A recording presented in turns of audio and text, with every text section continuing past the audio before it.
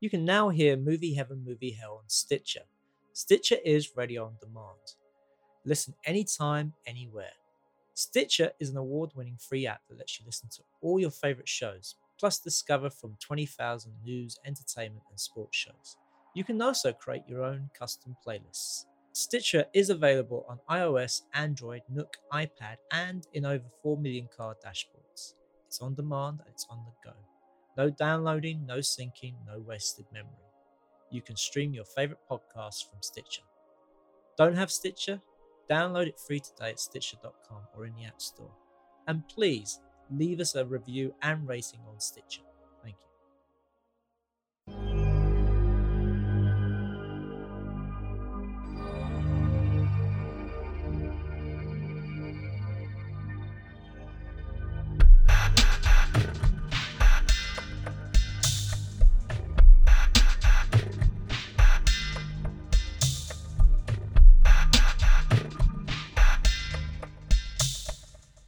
Welcome to Movie Heaven, Movie Hell with me, Simon Aiken, and I'm Keith Isles, and we are both independent filmmakers that like to talk about films and related topics. And whenever we can, we try and get special guests on for these podcast specials, and we're very lucky tonight to have one. We do indeed. We've got Jason Finn, who is a storyboard artist who's worked on such films as The Jacket, Unknown, Your Highness. You're looking at IMDb, aren't you? How? Welcome to the show, just Jason. Try and jiggle it about, just to make it that you're not going through it in linear order. Oh, okay. Let's see. Doomsday. Loads of stuff. Loads of good stuff. The Seasoning House.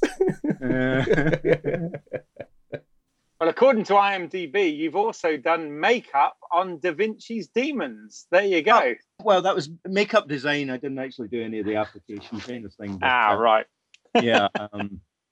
That was a close collaboration with Paul Hyatt, who became a friend after Doomsday, and Jackie Fowler, who is his flatmate, and she does hair and costume and stuff like that. Awesome. So, yeah. Sorry. No, that's awesome. I mean, it's fair to say you've worked on some pretty impressive stuff, things that our listeners may have actually heard of, which is great.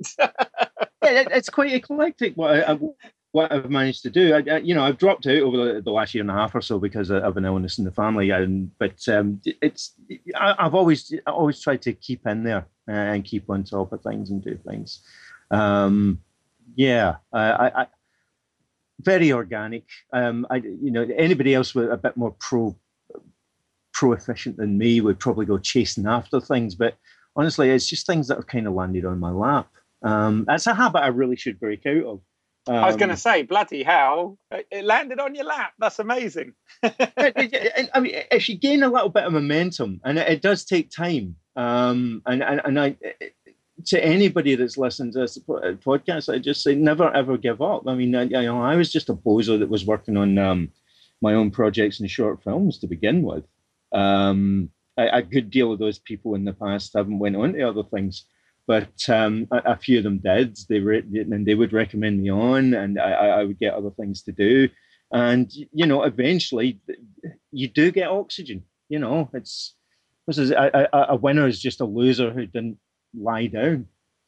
Yeah, no, absolutely. Cool. Well, on that note, why don't we sort of rewind right the way back to the beginning then, and sort of tell us where you started and how you sort of got into doing storyboard artist gigs on these films and TV shows.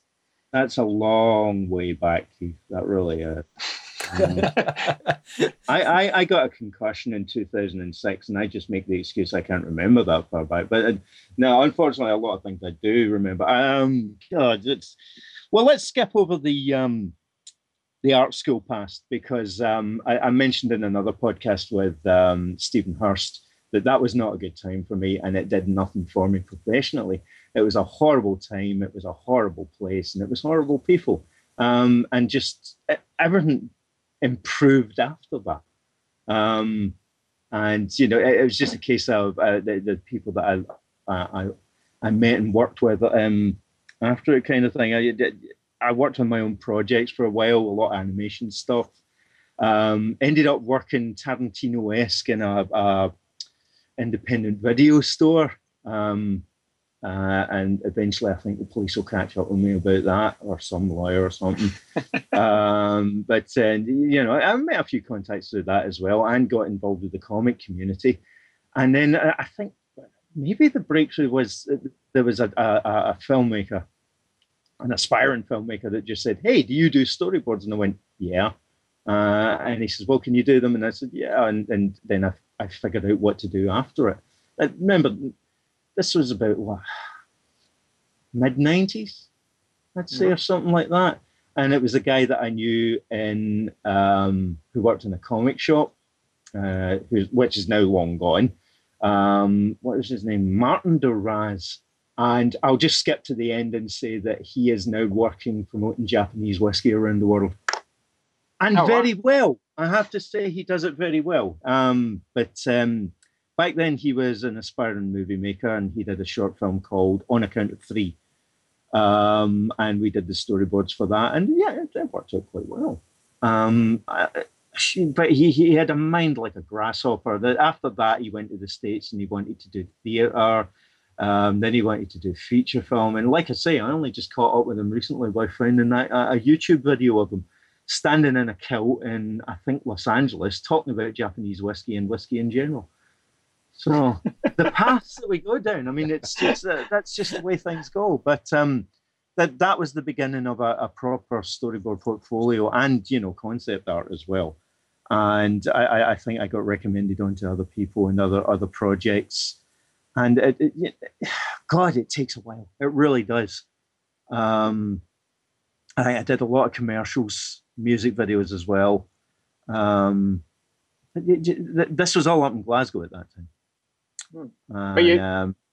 But you're doing it, which is great. I mean, a lot of people, we speak to, we hear the opposite side of that story, whereby it's all dandy and rosy at college or film school or media school, art school, whatever.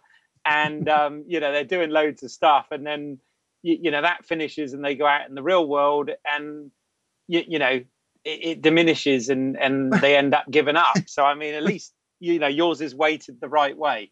Well, that was where a lot of my initial bitterness came from, because there was all these people who went to art school and it was all fine and dandy, like you say. And I went to one where it was just bloody horrible, to the point, in my final year, I just didn't want to get up in the mornings. And I didn't. And that was what they got me on, my attendance. I just didn't want to go in. I didn't want to work. I wasn't inspired. But, it's... I check back in on them every 5 years or so, and the work looks the same, and nobody's graduating from the place. It's just, but on a positive note, I've heard that it's going to get demolished soon. So I'm actually going to take a trip back up, and I'm going to take a selfie in the rubble. The downside is they're talking about building another one. So it's just the son of art school that's going to be in the place. But yeah. I'm keeping up on the social media feeds just to find out if it does actually get torn to the ground, and I'm really looking forward to that. It was an uphill struggle after it. It did take a long time. I was doing a lot of menial jobs. Other times I was unemployed, but that was, in the evenings you sat and drew, and you did other things, and you made sure that you had things to show people. Well, how did you get the job for the jacket? I was working on a short film for another short film for another director, and I won't say the name, and I won't say his name, and I'll explain in a minute. This was, it was, I wasn't getting paid. I was traveling in myself, but from where I was staying in Kilmarnock into Glasgow. And quite often in the piss and rain, and there was times where he wasn't getting out of his bed, and I would have to wait around for about half an hour while he got ready and got to meet me. And the cheeky bastard actually gave me the speech at one point saying, I don't feel you're fully committed to this project. I don't know if we can work. I need commitment from you to do. He gave a speech to everybody, actually, and funnily enough, nobody's working for him anymore. When it finally got shown on BBC Two, it had 2 credits at the end, himself and his producer girlfriend. I didn't get paid and I didn't get a credit. And that's why I'll never say who he was. Right. I want him to stay in obscurity, and he has done nothing else since. But while I was working for him at his flat, and we had a wall covered in A4 sheets of paper of the storyboards that I'd done for him, it actually turned into quite a good little movie. I mean, it was up for Oscar consideration for international film. I don't know what agent did that for him, but while we were doing this and we were sketching more stuff, and I just the phone call came through. I'd put in for the jacket, not knowing what it was or who the producers were at the time. I put my name forward as storyboard on it, and I got a phone call, and they said, "Can you come up for an interview?" That guy that I was working with at the time shriveled like a vampire in the sunlight. I was being offered a feature film, and he was doing a pissant little short film, scrapping together as much money as he could for it, kind of thing. And I don't think I slept that night because I just didn't know what I was going to do or say or anything. So I just took that guy's storyboards, went up and did the interview with John Maybury. And oh God, this is when I have to go to IMDb now because I can't remember the art director was, he did The Queen, I think. Hold on a second. I need to look that up. I'm ashamed that I can't remember him because he was such a nice guy. Is somebody going to beat me to it with a better internet connection? Well, there's 4 art directors listed. Is it Jean-Pierre Paquin? Oh no, he was Canada. Oh, okay. Our supervising art director. Was it Mags Horsebowl? No, she was standby, I think. All right. Isabelle Guay. Go for the 4th one. You might, 4th time. Karen Todd? No, God, no. Hold on. Oh, Alan MacDonald. Production designed by Alan MacDonald. Yes. Wonderful guy. I mean, really incredibly talented. I mean, look at the other credits that he's done. He's done. Yeah, he's got some impressive credits there. He's got The Queen, Philomena. All the Stephen Frears stuff. Basically, he seems to always work with. Yeah. And significantly enough, before that, he worked with John Maybury on Love Is the Devil. Right. Which is, I mean, if you've seen Love Is the Devil, it's you can tell why Maybury was put up for the jacket. I mean, he's first and foremost, Maybury's an artist. He went to college with Jarman. In fact, he actually boasted that when he got his art grant at the beginning of the year, the academic year, him and Derek Jarman went up to Camden Market to get rubber underwear. Okay. I think John Maybury was actually trying to shock me, and I was like, "Hey, I went to art school, mate. You can't shock me, I went for an interview with them in a smoke-filled room because Maybury is a chain smoker, I think his appraisal of me was, "Oh, I love all the little errors," and "Oh yeah, you definitely got the job, mate," and I did. What was that? But I got to put this in there because it was a bit of serendipity because I was in a directory that we have up there. Again, I won't mention the name of it because it did nothing for me. But I paid to be in that directory and got no work out of it. And then that year that the jacket was being made, I couldn't afford to put my name in it. And I went, well, I wasn't getting any work out of it anyway. They were so cheap in the bloody production office. They had the previous years that I was in. They hadn't bought the new one because it was 50 quid. And that was how I got a phone call from the previous bloody year. And if I had, if they'd bought the new one, I wouldn't have been in it, and I wouldn't have got it. That's just craziness. Well, sometimes you need a little bit of luck on your side, so that's good. I'm curious with a film like The Jacket, which, by the way, I actually really enjoyed that film. I know it's had sort of mixed reviews, but I really enjoyed it. But I'm curious. I mean, how much is actually storyboarded, and what sort of ratio of the film was actually storyboarded? Was it just action sequences, or was it sort of everything? Oh God. Now the thing was, like I say, up until that point I'd only done short films, corporates and things like that. So when I went on to my first movie, again, we're really at the infancy of the internet here. When we were all on dial-up at that time, so I had no reference. I really didn't, apart from maybe animation books like Richard Williams and things like that that I still have. I didn't know how to approach it, and Maybury basically said to me, "Oh, I don't use storyboards. Everybody else can fucking look at them. I don't." And so basically, I didn't know what the hell I was doing. I storyboarded the whole film. But it was my interpretation of it, not the director's, that it really was just a reference. I put down what I thought it would look like, kind of thing.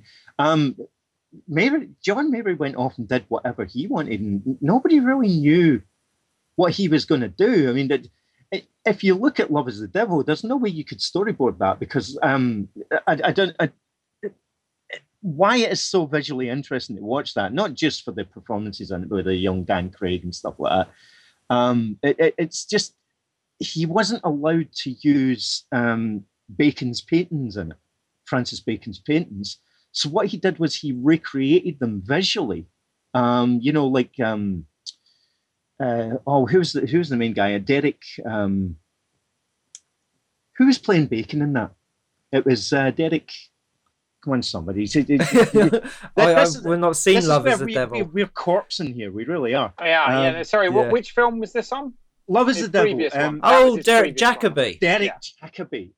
They would do like reflections of the characters in Twisted Mirrors and stuff like that to recreate it and make it look like Bacon's paintings, because legally they weren't allowed to use his stuff. Interesting. So, can you imagine storyboarding that? That would have been a bloody nightmare. So he really approaches things from an artist's point of view, and specifically from a fine art painting point of view. A lot of what you see, the drab palette that Peter Deming used on the jacket, that was specifically, John Maybury wanted to work with Peter Deming because he loved all the stuff that he'd done with David Lynch. And they worked closer together than they did with me as a storyboard artist to put up what he wanted on that. And it's for what it is. It's a little Twilight Zone-esque tale, but he really makes it look different. He makes it feel different. Remember, the original ending was that he turned out that he died on the operating table, and that's a bit of a cliche, really. So he gives you a sort of positive ending where you don't know if you're in the dream or in his memories, or if he is genuinely time traveling. And that's all down to just the organicness of his direction, kind of thing, and it pervades in everything that he's done. It really does. There's a reason why Steven Soderbergh wanted to work with John Maybury. I think he is a visionary, but in a much more intimate scale than maybe some big epic or something. I just want to sort of talk about the technique of it. So when you're brought on as a storyboard artist, what's the first thing that happens? Are you given a script, or do you sit down with the director and he says, "Well, I want these shots"? How does it normally work? It's all different with every single director that you get, kind of thing. Yeah, I mean, they're looking back on it now and how naive I was and how naive everybody was working on the jacket. I storyboarded the whole thing, and when I go into the other stuff, we break down how much time we have in pre-production, and certainly how much time they're willing to have me for, and how much they want to pay me. So we will specifically look for, what needs to be addressed. In Doomsday, it was stunts and car driving sequences, the chase scene that we had towards the end of the movie. And we would just concentrate on those. There's no use doing the whole damn film. A good deal of it will be talking heads. And you don't need storyboards for that. So, we go through it, see what needs to be done. And it differs from each of the directors. It might just be a fight scene. But then again, it might involve heavy special effects, and I might not just be doing storyboards. It might be VFX breakdowns, showing, because I understand special effects. I'm a huge fan of it, both practical and visual. And I will sit down and I will explain green screens and an illustration to people, because you don't know who you're going to be meeting, who's going to be available at any one time. Usually when I'm on, we haven't approached visual effects yet. So we're sitting down figuring out how we're going to do something.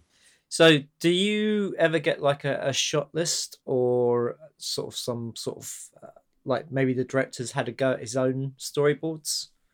So if I'm lucky, someone's done some thumbnails. I mean, bless him. When I work with Paul Hyatt, he does, he's very obsessive about what he wants to do and very specific about what he wants to do. And he does these wonderfully primitive thumbnail sketches, which he then sends to me. And I show them to people just to torture poor Paul, and they're very funny. And then I do my interpretations of them, and I add to them, and we go through all of that. Then you get the likes of Neil Marshall, who just throws a script at you and disappears. If we're lucky, I have to say, when we worked on Doomsday, we were spoiled rotten. Much as it's set in Scotland, we really realised that we couldn't film it up there. And so it ended up getting shot in South Africa, but we had offices for pre-production in Covent Garden, and we got so fat from eating the food locally. And we had our offices, art department were right across from the director and God knows what. And we just, we walked up and down the corridor and asked questions, and we could practically shout through to the next room and ask questions. We didn't have to phone or anything like that. So that we were lucky with that. We could actually sit down and have proper meetings and say, look, what do you want to do here? And this and that kind of thing. And that was, that was sheer luxury, being able to do something like that. But other times, like on Unknown, which at the time was called Unknown White Male, I storyboarded the crash sequence on the bridge where Liam Neeson loses his memory. We did that, I was in Cornwall, the director was in LA, and I think the producer was over in Berlin. And yet, we managed to do conference calls and get it all together, and that worked really well. It's a different piece every time that you do. Sorry? Did you? I love that. No, I really like Unknown. It's one of those sort of guilty pleasure films. I really like it. But I do have a question though on that note. Well, I've got a couple of questions about the actual process itself, because obviously technology is changing everything all the time. The world we live in. Do you do everything with paper and pencil, or do you tend to work on a tablet or in a particular package? I mean, how is it done nowadays, or does that vary, film to film? That's an evolution in itself, because, back when I was doing it for the short films and that it was done on paper and photocopied. And if you had additional frames to do, you had to cut them out physically and move them around, kind of thing, just for sheer thing. Because mid-90s, we had Photoshop and stuff like that, but you needed a fancy rig to really run it. I didn't have a scanner. I think when I was working on the jacket, I actually had to hire a laptop from a friend of mine to be able to show a very primitive animatic that I'd done for a stunt sequence to the director. That was expensive.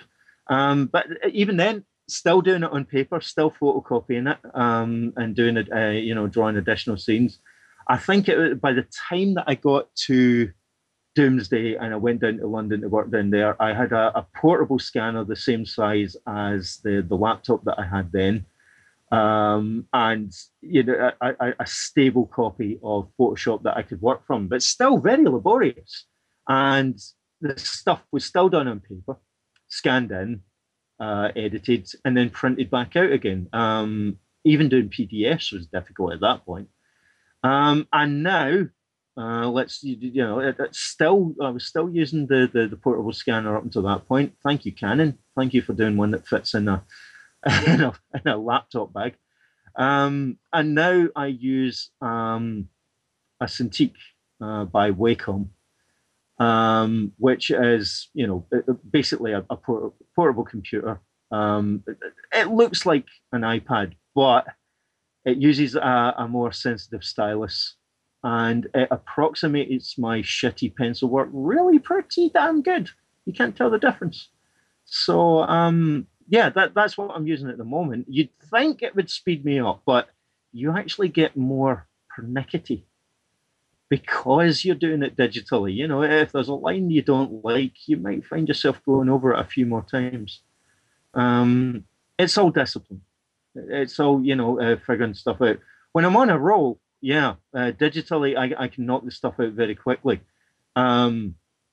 Plus, with a good internet connection, I can use that same pad for conference calls, doing my emails, doing my research in the background. Like evidence for Google Images and 3D packages that you can use from these things, because I can use that as reference in the background and quickly, if there's a specific location, maybe like the MI5 building or something like that, I can quickly take a picture off the internet and trace over the top of that. There are old style artists that will look at me with horror and say, "You traced?" And I'm like, "Yeah, fuck you." No, nobody cares how you did it. It's just that you get the damn picture done in the end, and everybody knows what it is. I don't care, You're not precious then. You don't mind sort of what medium you work on. It's just doing the job, basically. Yeah. Yeah, absolutely. It's what gets the job done in the end, and whatever gives you the edge. That being said, there are other directors that will say, "Well, I prefer things on paper. I like that." Fine, I'll go back and do it on paper and pencil. Just understand that all adds to the time, and it all adds to, and time is money. So it adds to the process, doesn't it? No. Oh yeah. And what about you touched upon very briefly there animatics, and obviously more and more films, particularly with lots of visual effects and things today, are having quite detailed, complex animatics done prior. Is that in any way sort of taking away the art of doing storyboards, or is there still a demand for both, sort of traditional storyboards and animatics? Yeah, I'm lucky enough to have directors who do like their 2D storyboards, and you can sort of cross over between that and animatics in Storyboard Pro, where you can actually you can animate from within it very primitively. You can put soundtracks on top of it. The fellow that does the Marvel Comics stuff, he's head of the storyboard department on that. He predominantly uses Storyboard Pro. And he brings a lot of 3D elements into it in the background. Very, very slick stuff. I can't remember his name off the top of my head, but he did a proposal for a Halloween reboot, and it was really good, really slick, and really brutal, and right back to its origins kind of thing. Unfortunately, it never got funded, but hey, it's a great portfolio piece. Whatever needs to be done, I'll use it, kind of thing. For the most part, people like the 2D stuff, and that's what I'm known for. But more recently, and specifically when I worked on Game of Thrones, I used a piece of software called iClone, which is up at version 6 at the moment.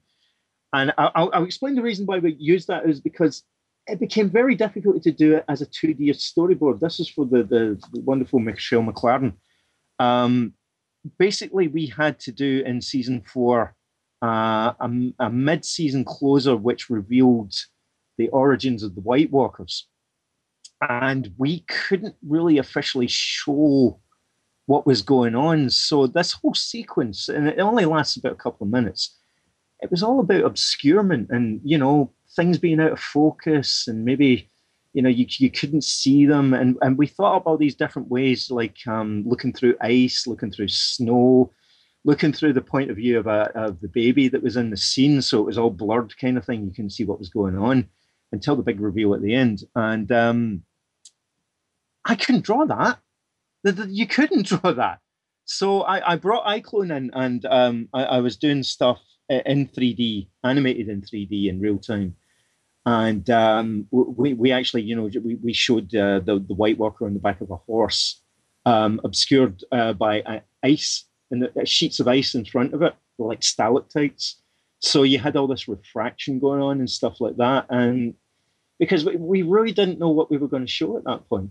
And of course, now with the later seasons, the Night's King has become a character in it. And by God, what a bloody great design they did for it.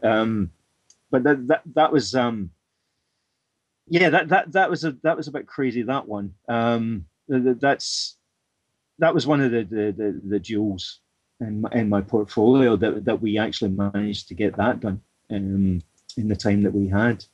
Has everybody seen that episode? Do you know the one that I'm talking about? Yeah. Yes. Yeah. We could only hint at what was going on. You know, that babies were being taken to the north of Westeros kind of thing and transformed. We only hint at it, that they're transformed into White Walkers. And it's a very brief origin story. And I don't think they need to do anything more than that now. That was an important sequence. It's just we didn't know how much money we had. We didn't know what the Night's King was going to look like. I put forward a few designs for it, but they trounced me with the sort of blue Darth Maul that they had at the end, played by a wonderfully gaunt actor called Richard Brake, who I'm just looking at the pictures of him on IMDb right now. He said they couldn't have picked a better person for it. Oh, he was. Fucking terrifying. Oh, he was.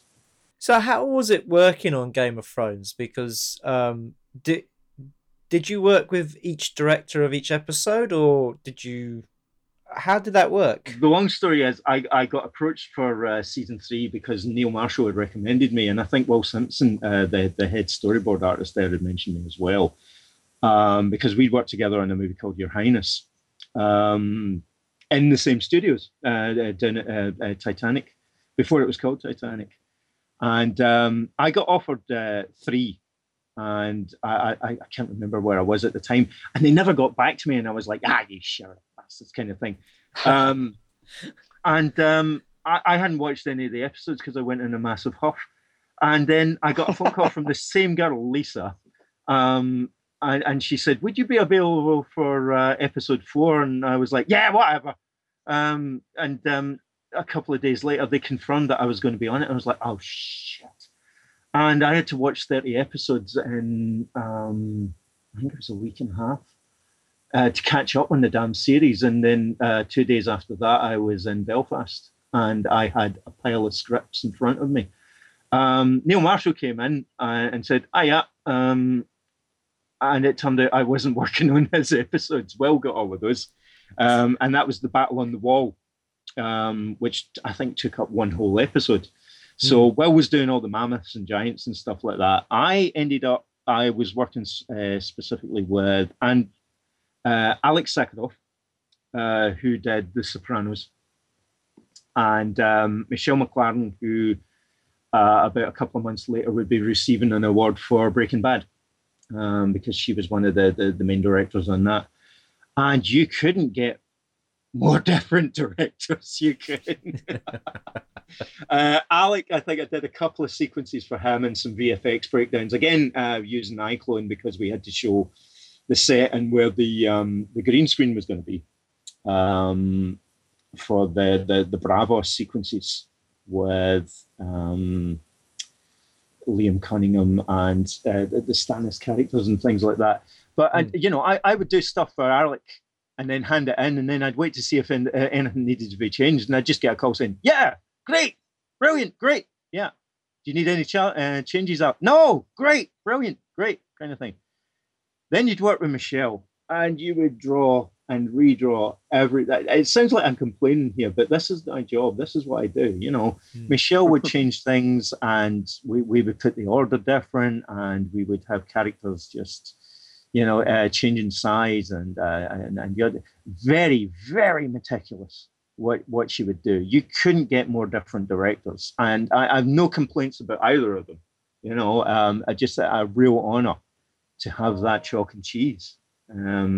It really was, but I can't say enough high praise about Game of Thrones and everybody that works on it. It truly is, and this is a phrase that I've worn out. It's an embarrassment of riches over there.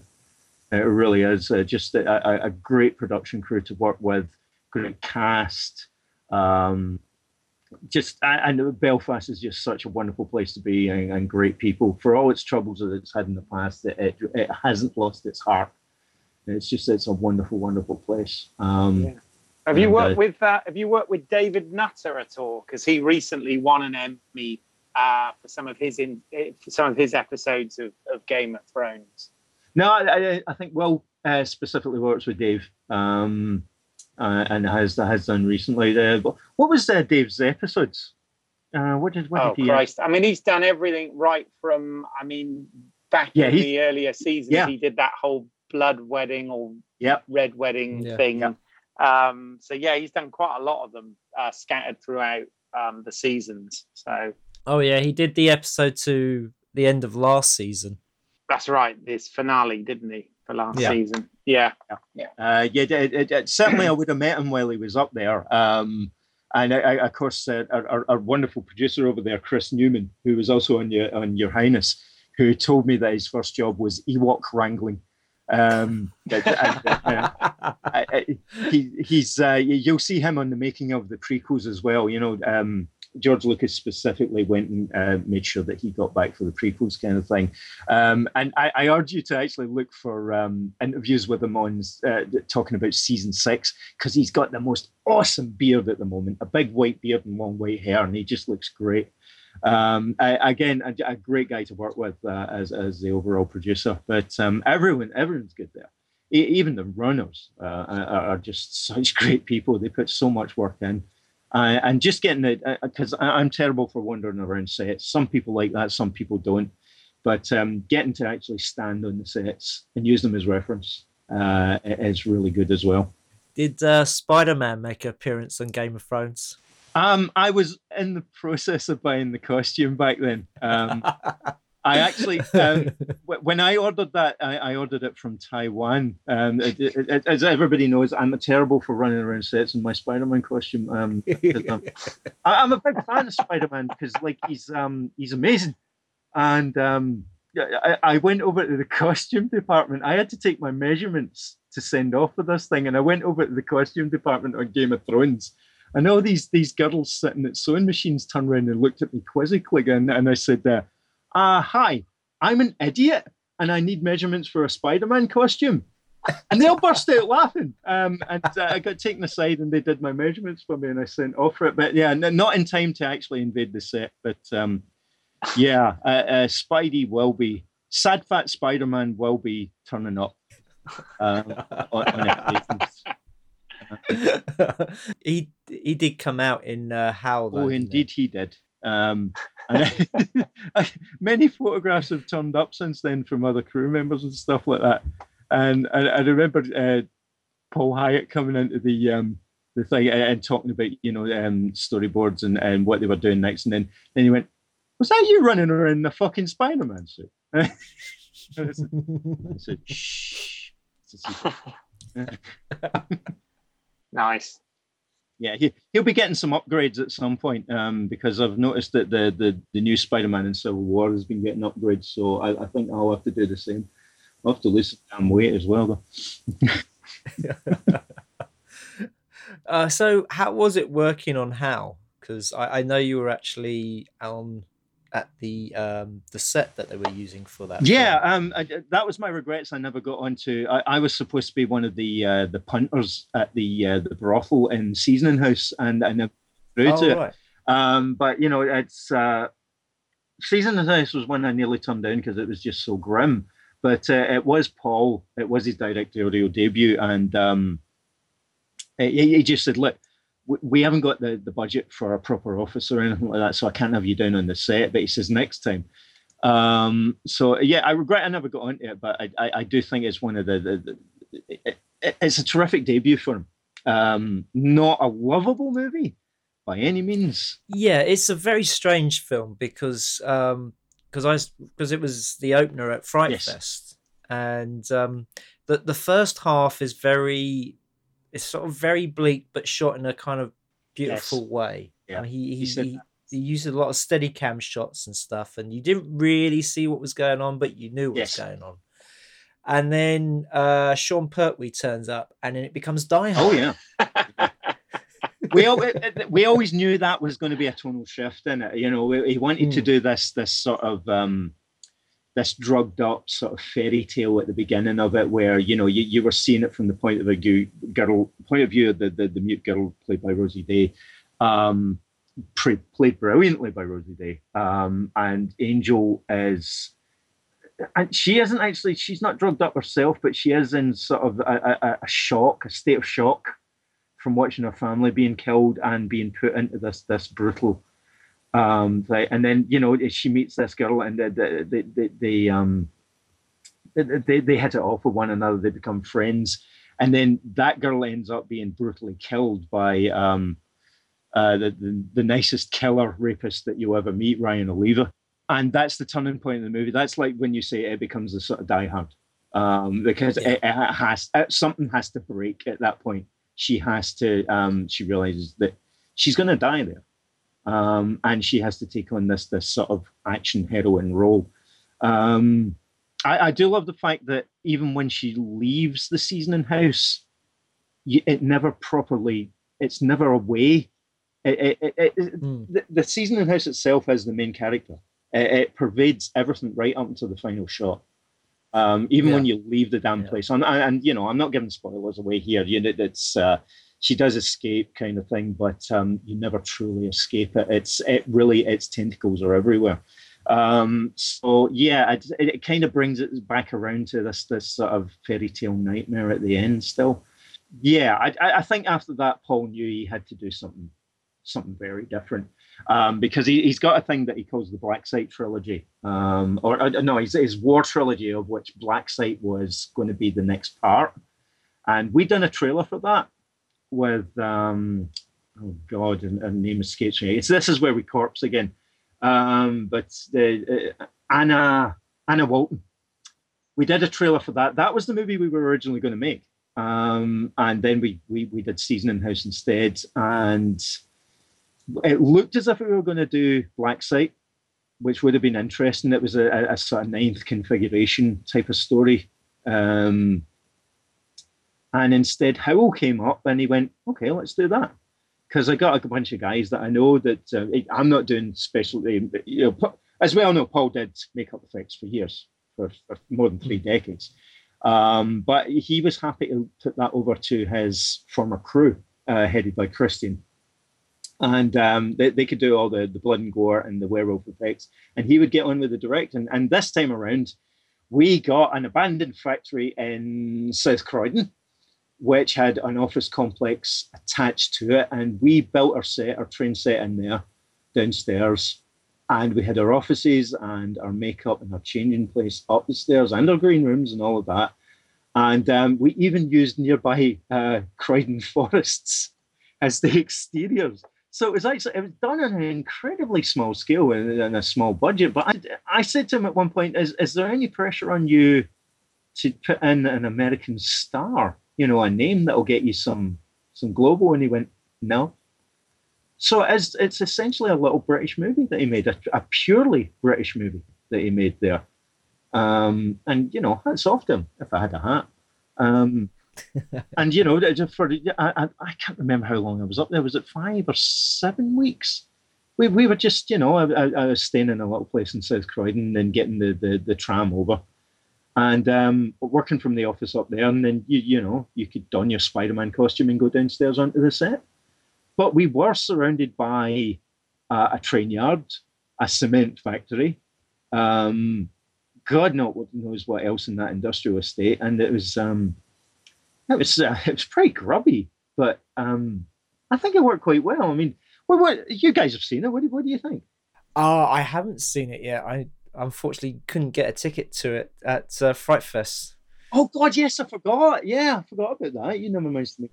Because they put it in the small screen, which was ridiculous. Yeah, I was going to say I missed. I was just sort of racking my brains thinking, did I bloody see this? Because obviously I was at Fright Fest, but no, I was in the main screen on the opening night, and this was actually in one of the other screens, wasn't it? So I unfortunately missed it as well. So I need to check this out. Well, this is where my bitterness comes out as usual. I didn't get a complimentary ticket to go and see that. There was only a certain amount for the cast and crew, and I paid to actually go and see mine. And as it turns out, that's a bit better because I got a more comfortable seat. All the cast and crew got the ones at the front, and I don't want to crick in my neck. But there is a story behind that. There was some kind of interference. I've never truly got what happened behind that, but there was some outside interference that stopped it being part of the main program. But just think what a great opening film that would have been, Yeah. And it's we've got our contentions with Fright Fests, and we do that every year. We've always got something to bitch about with it. But I've known those guys for years, and again, Fright Fest changes from year to year. There's no status quo with it. There really isn't. I'd love to still see it in Leicester Square, but let's see what happens next year. I'm cool about the idea of it going elsewhere, but I'm a fan. I'm a loyal fan, so I'll top up. I know I will. Yeah, I'm unfortunately missing it this year because I'm not so keen on the new location they've moved to, which we hope is just for this year. You said that last year, Simon, and it still ended up going. I remember you announcing on Movie Heaven, Movie Hell last year that you won't be going to Fright Fest, so you won't be able to do that episode. And then what happened? You went to Fright Fest and joined in on the episode. So I think that you'll be there. I don't believe you. Well, I have to say, because Shepherd's Bush is so out of the way that the likelihood of me actually sort of bumping into it or being in the vicinity of it is really remote. Because, at Leicester Square, it's sort of the centre of everything, and Shepherd's Bush, it's just off to the side. No, I must admit, it is a pain in the arse to get to, yes. But we will work around it, I'm sure. I'm sure we will. Guys, I'm in Cornwall and I'm going to make it to these damn things. Yeah. My plan is to maybe do a day, but my other concern at the moment is I am unemployed, so I don't have money. And of course, the ticket's going to be, at least 185? Plus travel. Yeah, no, it does build up. I understand what things are going to change for you, Simon. This is going to be your year, you know that. Yeah, absolutely. So, Jason, I have got sort of one question. Well, loads of questions, but one that I'm going to ask. I mean, obviously, I know you kind of do comic work and design work and things of that nature as well. But it's interesting, you're clearly quite a movie fan yourself. Yeah. And you sort of said about the way you got into the industry. So the intent, you never literally went to be a storyboard artist. It kind of happened just through those short films, and then you get in that break with the jacket, really. Yeah. It's kind of interesting. You've obviously already waxed lyrical about the jacket and Game of Thrones. I was just wondering, in terms of the actual films that you've been involved in, though, is there anything for you that stands out as a highlight for a particular reason? Well, Doomsday is always a guilty favourite with all of us that worked on it, because we would just, Neil was at the top of his game then, and he kind of still is with the projects that he's being offered. I mean, Black Sails, Game of Thrones, and now, latterly, he's done Westworld, and he's been offered Lost in Space, which will be interesting to see. He's a good job in director, he really is. But when we got Doomsday, I mean, he actually submitted 3 scripts at that time. One of them was going to be Eagle's Nest, which was like Die Hard in the Scottish Highlands during World War II. But the wild card that we put in was Doomsday, which was, a Mad Max in Scotland. And they bankrolled it. They said, this is interesting, we'll do this. I don't think we could believe our luck. But we weren't even greenlit, and we were in offices in Covent Garden. The people that were coming in and being interviewed, like Lena Headey and I keep forgetting her name, the Australian actress that actually came through, did a brilliant reading for us. Who's the girl from Triangle again? Melissa George. Melissa George did such a brilliant in reading stereo. for it. Yeah, I honestly thought she was going to get the part because the producers loved her kind of thing, and we got Rona Mitra, who was she was unknown at that time. I love Rona Mitra, though. And she's lovely. She did such a great job. I saw her recently. She turned she's turned up in Stargate Atlantis. Not Stargate Atlantis. What was the last ship? She's on the last ship at the moment. She's on the last ship as well. She was in what was Stargate? Stargate Universe. She turned up as a right bitch in that. She was really, really, really ruthless in it. But at the time, I was like, oh my god, why didn't Melissa get it? She was so good.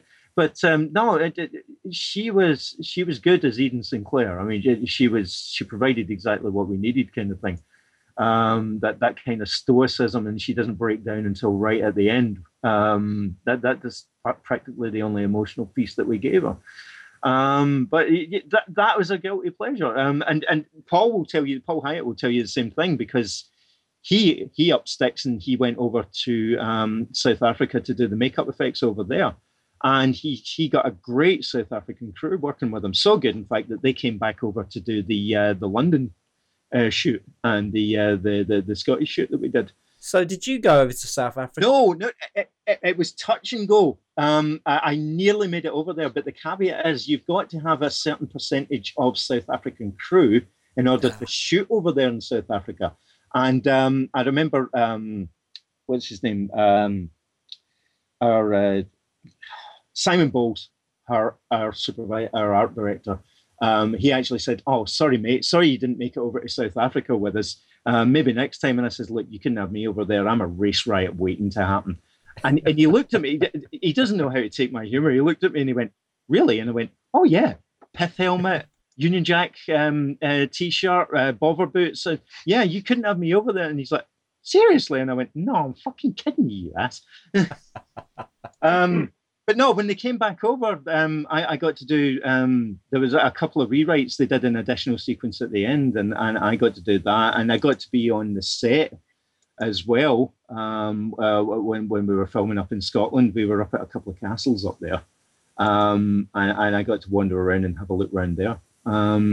So yeah, I always judge things, any movie that I'm on now, by a Neil Marshall shoot, because everything just goes so well when you're working with him. I don't know why. He just locks out. Everything just seems to be... if you watched the making of episode 9, season 4 of Game of Thrones, there's a short making of about 15 minutes long, and it shows you the chaos of filming in fake ice and snow and arrows and pyrotechnics going off. And in the middle of it all is this Newcastle bloke with a flat cap on, with a little smile on his face, and just so you're just happy and smug that everything's going all right. If things don't go all right, then I have to start asking questions, because somebody somewhere is fucked up. Because everyone else, when you're shooting with him, everything goes so well. It really does. There's very, very few things go wrong. Thrones, yeah, is the other personal favorite that I would put on there, and very proud of working on Seasoning House.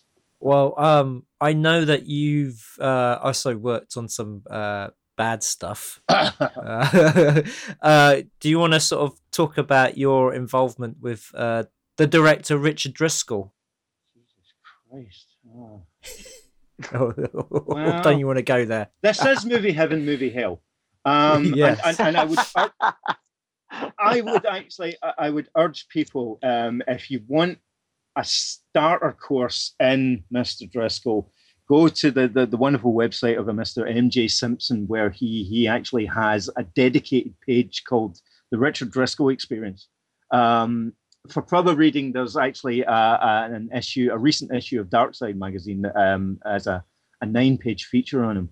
But I mean, he was my reasons for relocating to Cornwall. He'd set up his own studio. He'd bought a farm and built 2 big barns and used existing ones to do sets. An incredibly persuasive man, incredibly likable when you're with him. But my God, what the things that we did, just the things that went wrong, and God knows what else. It's just. What was your involvement on his films? Was it just purely storyboarding? No, he doesn't do storyboards. He said that straight away to me, and I just said, well, I'd love to do art department then, because I was full of myself at the time, because I'd done Doomsday, and I'd got to do the vehicle designs for the chase sequence at the end, and you know, I got to do the VFX breakdowns for the matte shots of the post-apocalypse Glasgow. That was one of my reasons for doing Doomsday, because we got to destroy Glasgow in it, and I hated the place so much. I couldn't pass that up. But yeah, on the back of that, I really thought, hey, you know, I could go into art direction and art design for films, and I did screes and screes of work, and as things progressed and there was no budget and nothing got done, I lost the will to live. But met so many wonderful people while working on it. Let's keep things positive here. We've all got stories everyone you meet has got stories to tell. I recently did a Skype interview with people, and I mentioned that I'd worked with Richard. And the producer who was on the Skype with me, I saw him frown and say, Richard Driscoll, hold on a minute. And I saw him tapping it in, and it turned out that he'd bumped into him as well. I got into a conversation at one of the Fright Fests with who's the fellow who did Tower Block and Cockneys versus Zombies? The writer. Yes, he knew about him as well. Everybody's kind of knew about him. It's just Melanie Light worked out there as well. Right. One of my friends, Anthony, who's just finishing a shoot somewhere else. He worked there. The writer's James Moran. James Moran's heard of him. Yeah. One of the producers that worked with him on Cockneys versus Zombie, he'd known about. You know, he's just. It's one of those things where there are certain directors out there whose, when you see their work, you think, my God, how on earth did they get this made? And then you look, they've gone on to make more stuff, and you go, who on earth keeps hiring them? Well, they don't. I mean, he's like I say, they call him like the Ed Wood of Cornwall, well, certainly when he was working down here. But that's a mean thing to say about him, because he is an incredibly persuasive man. I think he would be an incredible producer. He really would, because he managed to get together money for his projects from several investors. If you actually had him working in the background as a producer, you would get stuff done. You would get movies made, kind of thing. But my God, you know, I know you're listening to this, Richard. I know you will listen to this podcast, and my God, man, I love you. I really do. But I know you hate my guts, kind of thing, and you called me the devil. Why did he call you the devil? Because I left. I left to do Centurion. I turned up for another day at Driscoll's, and it was another day with no budget, and there was, we couldn't do. I couldn't do any plan ahead for a set build, because we just didn't know if we were going to go ahead. We came back after I think a 6-month hiatus. I'd been working in a hotel to bring in the money, kind of thing. I showed loyalty. I came back and I worked with them, and I got a phone call one morning while I was there at the farm, and it was Simon Bowles asking if I wanted to do Centurion. And by the way, you've got 2 days to make up your mind. And I just went, in the space of a morning, I had to say, Richard, I gotta go. And he threw a massive huff at me, and he wouldn't pick up the phone after that. He wouldn't talk to me. He wouldn't do anything. But after I left, I think that was a catalyst for him. He gave up on doing the project that he was working on, which I think was part of his Raven trilogy, which was going to be the follow-up to Evil Calls, right? Which then became The Legend of Harold Woods, and is currently being renamed something else to be put out on DVD again under a different edit. So did you work on El Dorado? No, that was when he after I left, he stopped developing the Raven trilogy and he did El Dorado in 3D instead, which was a horror musical. You guys, has anybody seen it? Have you seen it? I've seen clips of it. I have to say the best thing in it was Rick Mell. Oh yeah, the bit with Rick Mell in it is really good. But I mean, I don't know if you're looking at the page for this, Keith. It's on IMDb as Highway to Hell. Oh yeah, and the cast list is Daryl Hannah, Peter O'Toole, David Carradine, Jeff Fahey, Michael Madsen, Patrick Bergin, Bridget Nelson, Stephen Guttenberg, Rick Mell, Sylvester McCoy. I was like, how on earth did he get all these people? I told you he's an incredibly persuasive man. Let us say, MJ rather meanly calls him the Ed Wood of independent filming, and I think of him more as William Shatner.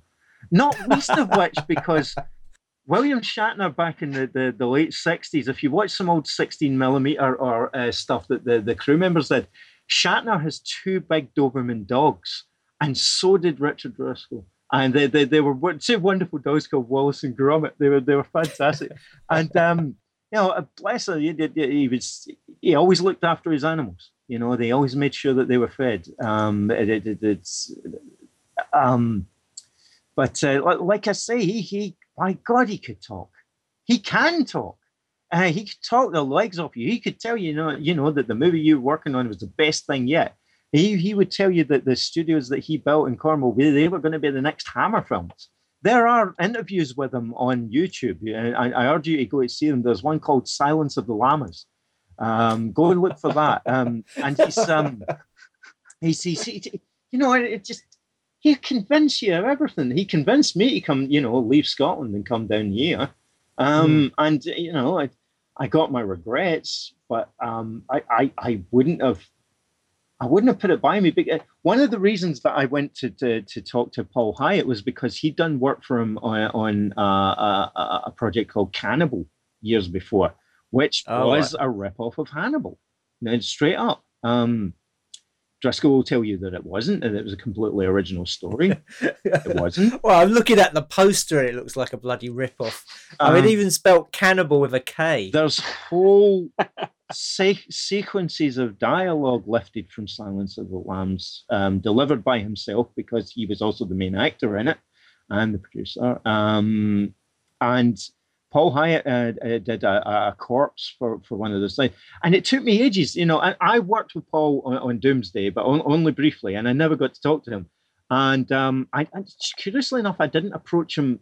I was quite intimidated by him. I didn't approach him on Centurion either until I visited the set months later with a friend, Anthony, my friend.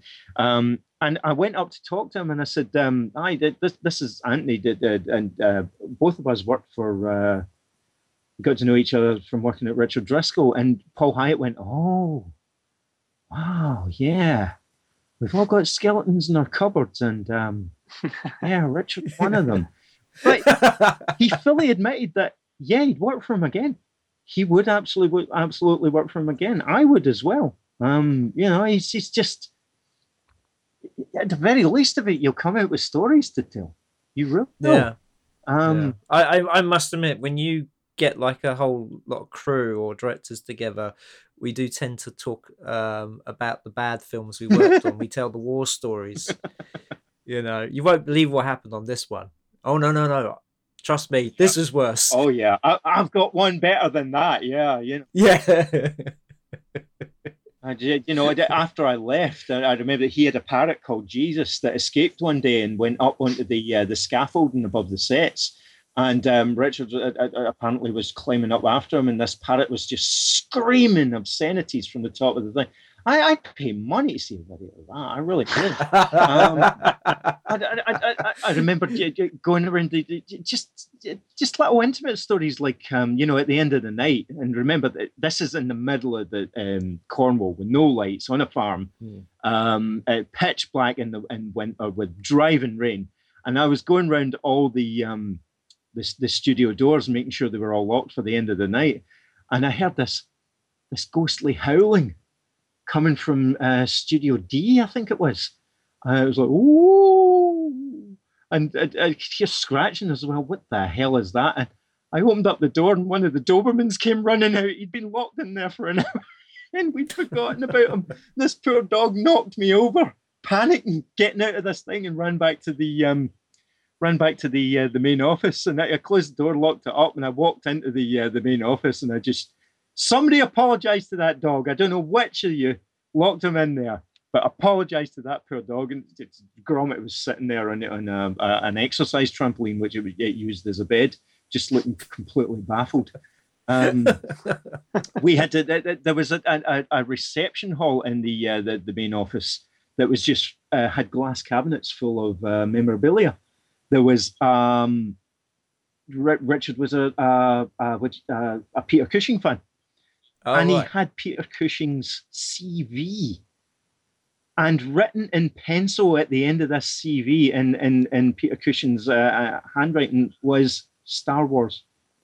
Oh, nice. He'd actually he'd written it by hand at the end, just to say, I happen to have done this little movie as well. But it was typed. It was all typed, beautifully typed. It was all yellowing and cracked at the edges. But written at the end and in hand was Star Wars, 1977, Grand Moff Tarkin. Wow. I was like, wow. And that was framed. Naturally, that was framed. But he also had an original Stormtrooper helmet, because Richard was he was one of the X-Wing pilots in Return of the Jedi. Okay. But believe me, I'm getting the Blu-ray, so I'm going to pause on it and try and find them. But yes, he's there somewhere in the background, kind of thing. Right. And a whole load of other things. He had guns from the Fifth Element and Judge Dredd and stuff like that, all up in the background. He was a big movie fan. You could sit and talk with movies about it in the same way that we are sitting talking right now. A real enthusiast. Very derisive of contemporary directors, because he was better than all of them.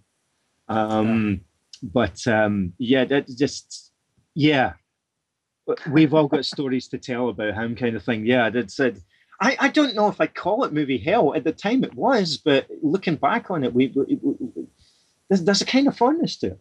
There really is. Well, I mean, for some of the experiences I've had, I would say you do look back at it and you laugh. Yeah. But there are other times where you just go, what was I thinking? Why didn't I just walk away? I mean, it's just so, and also the fact that you're not getting, some of these nightmarish experiences you're not getting paid for. So you don't even have that extent, I love both of your stories that you come out with, both of you, Simon, Keith. But, whenever I'm sitting with you, I'll be like, that's nothing. And I'll always come up with something that'll stop it.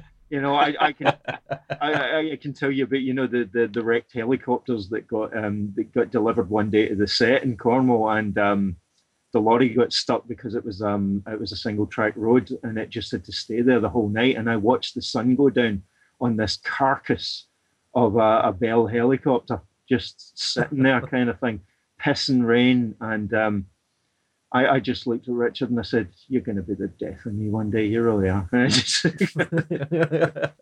I still don't know if we used those damn things. They were kind of like set dressing, but oh god, the things he got off eBay and things like that. I remember we had the wicker basket from the balloon in the Avengers movie. Oh really? We bought that got bought off eBay, and it was in a sorry state because it had been in somebody's back garden used by their kids.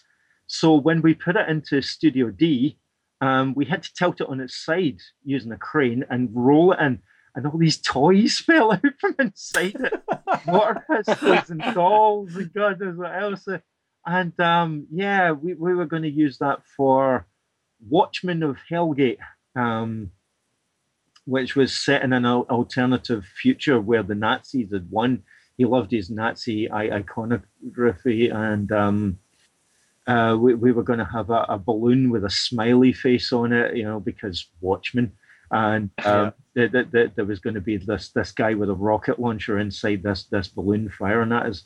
And I always thought to myself, why don't I just draw something and we build that with the money that you wasted buying this piece of fucking shit that's fallen to bits in Studio D? Oh, it just sat there. I will say this. It was big enough that I could hide in it and nobody could find me. It still had some of the original seating and stuff like that inside it. So I used to sneak over to the set and go inside that. We also built a police box, which I was going to use as my studio, because Sylvester McCoy was going to be one of his stars and was on El Dorado. And I said to the guy that built it, can you put a lock on the inside so that I can go inside it and just bolt it and nobody can get to me? It was big enough I could put my drawing board inside it, and I figured out that if the wind was blowing right, I could get a wireless signal. So with a power supply, I could actually just sit in there, draw stuff, and use my my laptop. But that didn't come to pass. But yeah, it's all something of a haze. But every now and then, things come back to you that happened on that. There's always one funny story after another. Working on that kind of thing. Yes. I remember, was it the Raven? Evil Calls, the Raven, we actually showed at Leicester Square.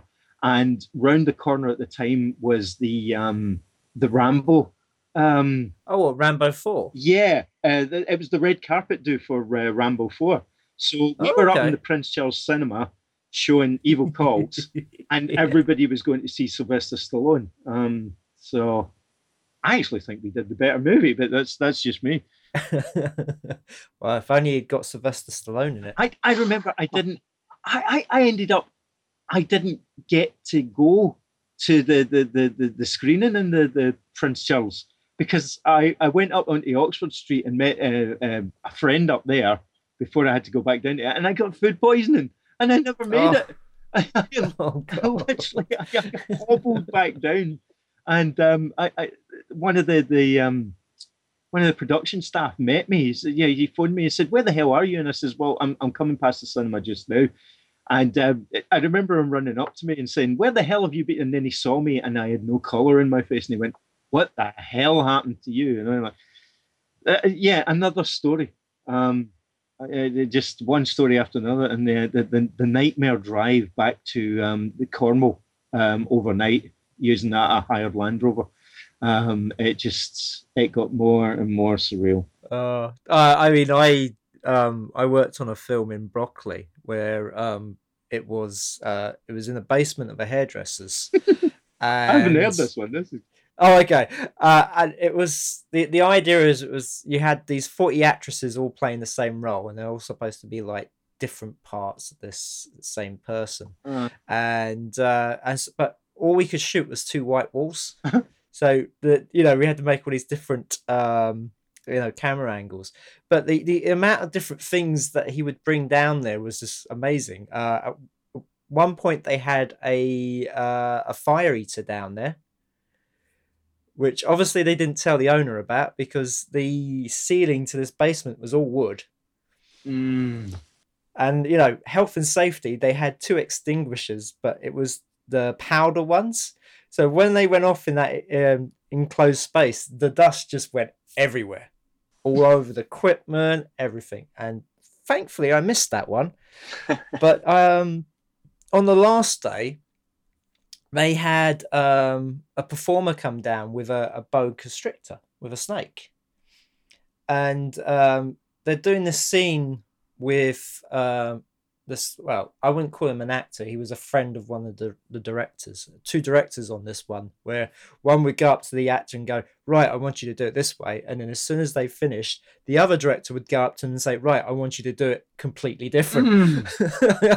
Nothing worse. But yeah. But so in the middle of this scene with the boa constrictor, they wanted to take a whole lot of photographs.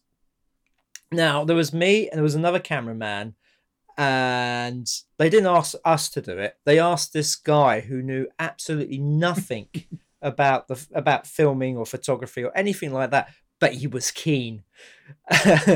And you know, he would say, you know, we'd be talking about cameras and he'd be going, "No, that's shit." And he's like, "What do you mean that's shit?" No, that's shit. That's not what I've heard. I spoke to so-and-so and so-and-so says that's shit. I'm like, "Oh, fine." And so, but he's taking these photographs, and we had like workman lights to light this, you know, basement. And he decided to light it down the floor. And so he starts taking these photographs, and of course he's standing over this bloody light, and me and the other cameraman, we are cracking up because we're waiting for him to step on the damn thing and electrocute himself. I think it's fair to say in this business, whether you're getting paid or not, you know, it's always interesting and it's never the same, is it? Yeah. Come on, Keith, what's your story? Oh, no, there's too many. I'm not going to go there. Go on, give us one. Back to the whole sort of storyboarding thing and your CV, Jason. I've noticed actually on here, obviously you've got loads of storyboard stuff, but you actually have one acting credit. I just wondered, are you kind of a frustrated actor at heart, or was this just something that you got roped into because they needed someone on this short that you were doing? I'm frustrated and full stop. But I was working with the wonderful Zam Salim. He's very much a guerrilla filmmaker. He works on absolute micro budgets, and we had 2 days to shoot that. It's just this. His actual script was like 2 pages long. It really was, and that was including all the dialogue kind of thing. A lot of it was improvised there and then on the set, and not even the set. We just went around Glasgow, just and shooting in places. Where whoever would let us, kind of thing. We shot in the street and nobody bothered us. We got away with it, kind of thing, and we managed to use the Cineworld. One of the story behind it is it's that the afterworld. The afterlife is a sort of dole office. It's in levels. When you first die, you are unemployed. And you end up having to sign on. And from there, they evaluate whether you're allowed to move on up, as it were. And it's if you've sinned in your previous life, and we never actually say what the main character that's done is done in this. But he's constantly under evaluation. But it's always hinted at that he's done something nefarious. Not murder or anything like that. It's just that, the first joke in it was that his wife found his porno stash, and basically he ends up in this kind of limbo where he's a ghost wandering around Glasgow. We never say it's Glasgow, of course, and he's knowing it's like what do you call it? Harano and Hawkirk deceased. Nobody can see him, but he can see everybody else.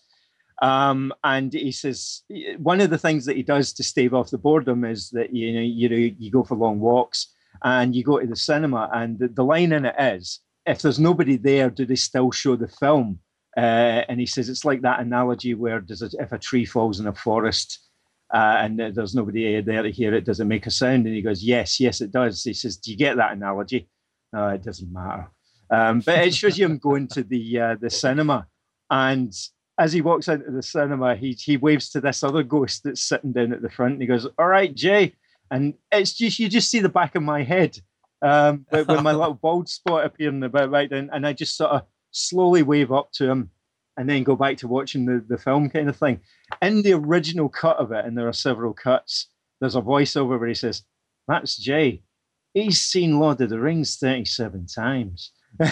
And it got a really good laugh because everybody knew me kind of thing. I'm not a Lord of the Rings fan, but they know that I'll go and see fantasy stuff. So yeah, that was my one cameo, and I just said, yeah, I'll stand in, I'll do that. A few years later, he got to make as a feature called Up There with Burn Gorman. And he actually asked if I could come down to London and play the same ghost. I didn't get to do it, unfortunately. I was stuck. I was working on Sirens at the time, which was called Naked Apes instead. Which I never got to travel down. I was skint at the time, and I just didn't. I didn't have the budget to go down and see it. But it would have been lovely to reprise my role. Yes, I'm a whore. I'll do the acting. Nobody gets the hint. I run around dressed as bloody Spider-Man. Nobody gets the hint. I want to be in front of the cameras, you know. And my only other cameo would have been as the undesirable punters that were at the brothel in Eastern Europe, and we were going to dress up in, you know, tacky leather jackets and stuff like that, and just eye up the characters as they walk by. I never got to do that either, but one day I'll be there. Hint, Simon. Just draw yourself into the storyboards, so that if you have a director that actually follows the storyboards, they'll have to do it. You know. Well, I'm just curious, as you're sort of talking about that story. So, did they actually get to film in a real doll office, or did they have to? No, we were working in a place called the Glasgow Media Access Centre, which is it's still there, but it's moved to a different building now. And that was where I met a lot of my contacts at the time. It was like it was like a community video place. You could actually go up and hire cameras from it, which were all high eights things back then. You know, this was late 90s, early 2000s. They've been going for a long, long while. And I got to work up there as a volunteer because I was unemployed at the time. And that was where I got to meet Ray Talon, Blair Young, John Saki, and Zam Salim. And I think I did some robot costumes for Blair Young up there, and that got me noticed. We were going to do our version of Silent Running, and we did the little drones from it.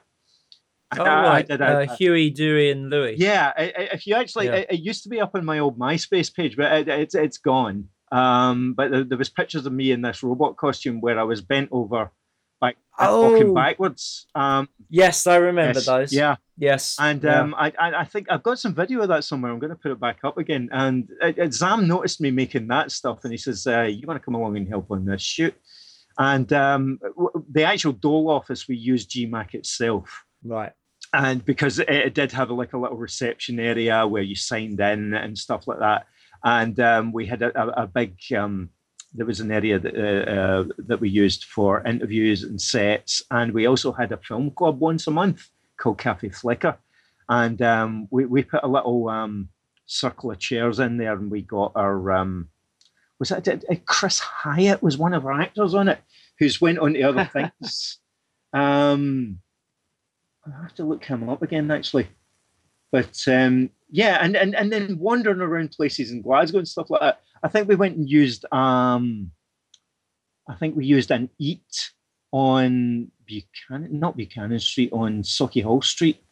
And we filmed our actors in that from the outside, sitting in the window kind of thing.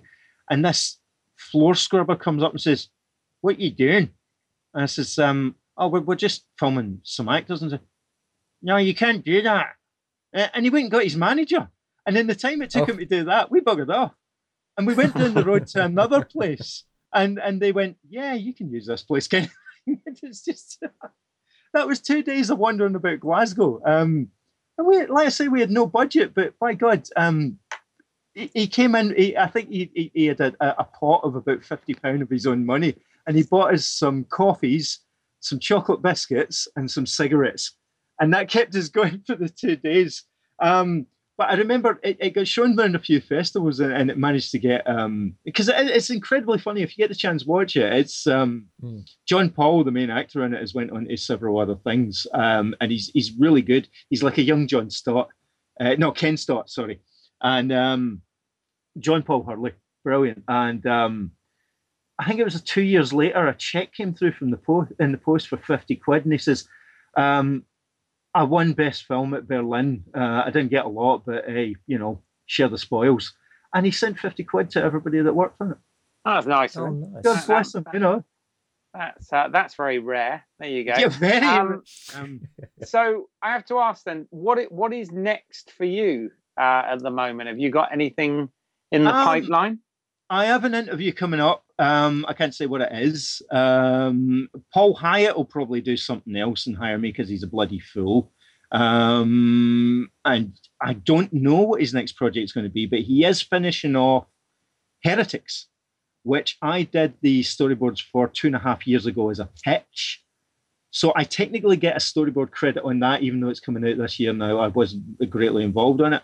The trailer for that got shown at Fright Fest Glasgow, and it was better than some finished movies.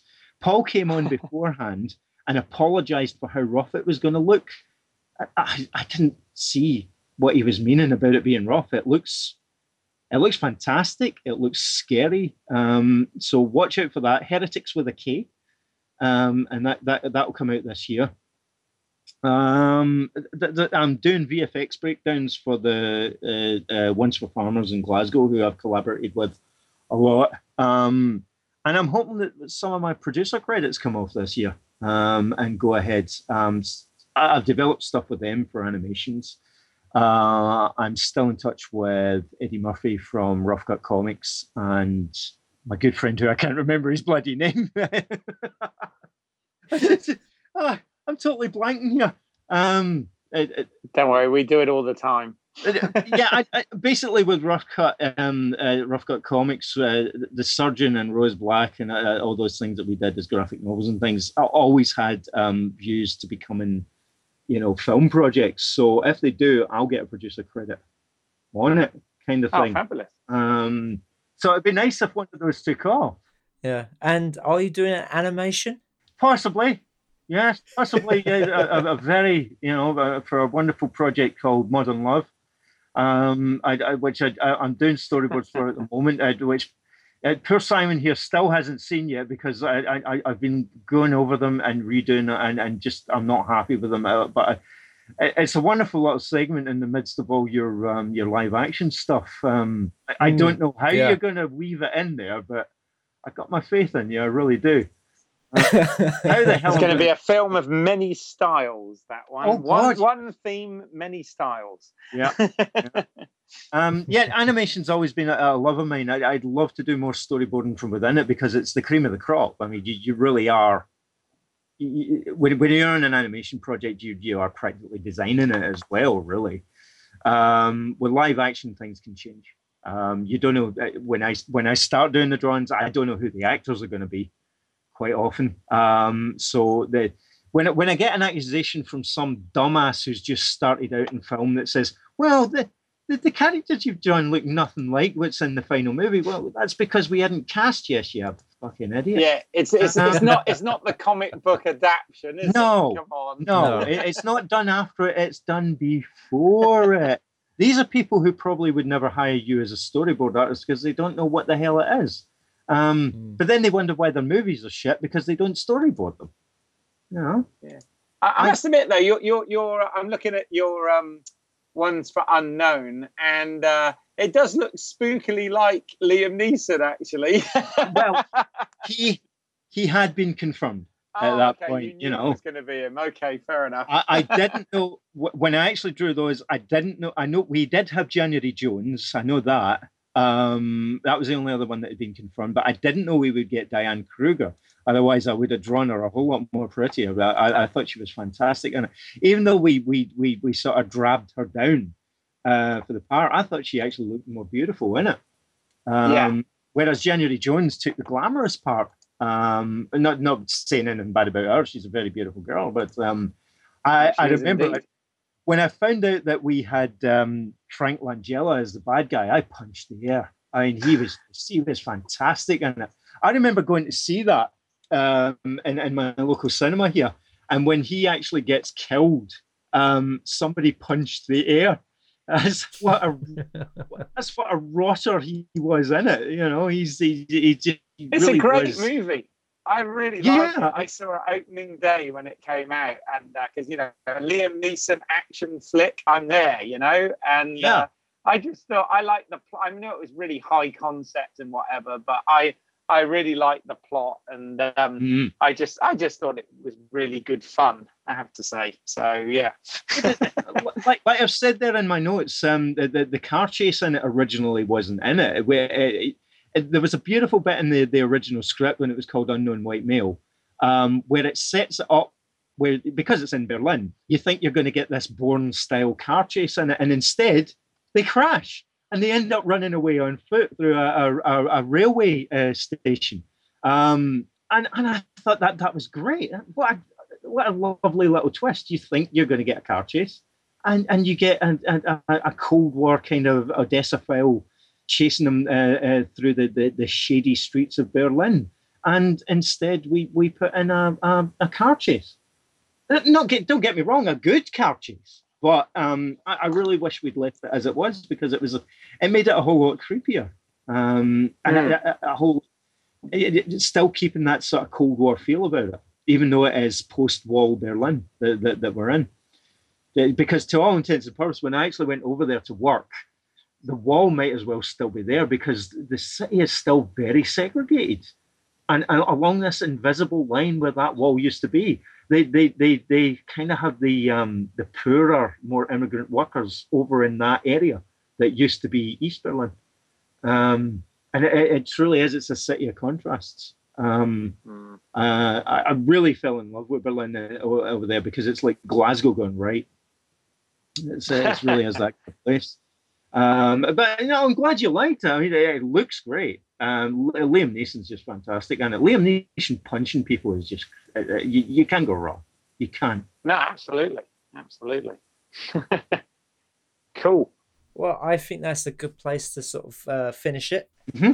Mm-hmm. So, Jason, where can people find your work? Oh, it's all over the place. Just Google me, kind of thing. There is jasonfinn.com. I spell my name with an E. Apparently it's Welsh Celtic, but I think my mother's lying. But jasonfinn.com. Go on. You'll actually find more updated stuff on my LinkedIn profile if you look for me on that. And criminally underused as a social media place, LinkedIn. Also, I host myself for free on Jason Comic Art Fans for a long time. JAESON. Could you just repeat that, because Keith was talking over you? I was not. You were. No, I was not. What would this podcast be if we weren't talking over each other? JAESON FINN. That'll get you to you'll find me on on any Google searches and that. But if you go to Comic Art Fans, a good deal of stuff I put up there, and some photographs of behind the scenes stuff from early shorts that I did as well. In fact, I think the robot's up there. That's the main places to look for me. Also, I'm on Jurgen's List, who showcases a lot of storyboard artists. You'll see Will Simpson in there, Dave Alcock, and guys like that. I urge you to go and look at that. Gary Erskine, I think he's up there as well. I have a look at his stuff.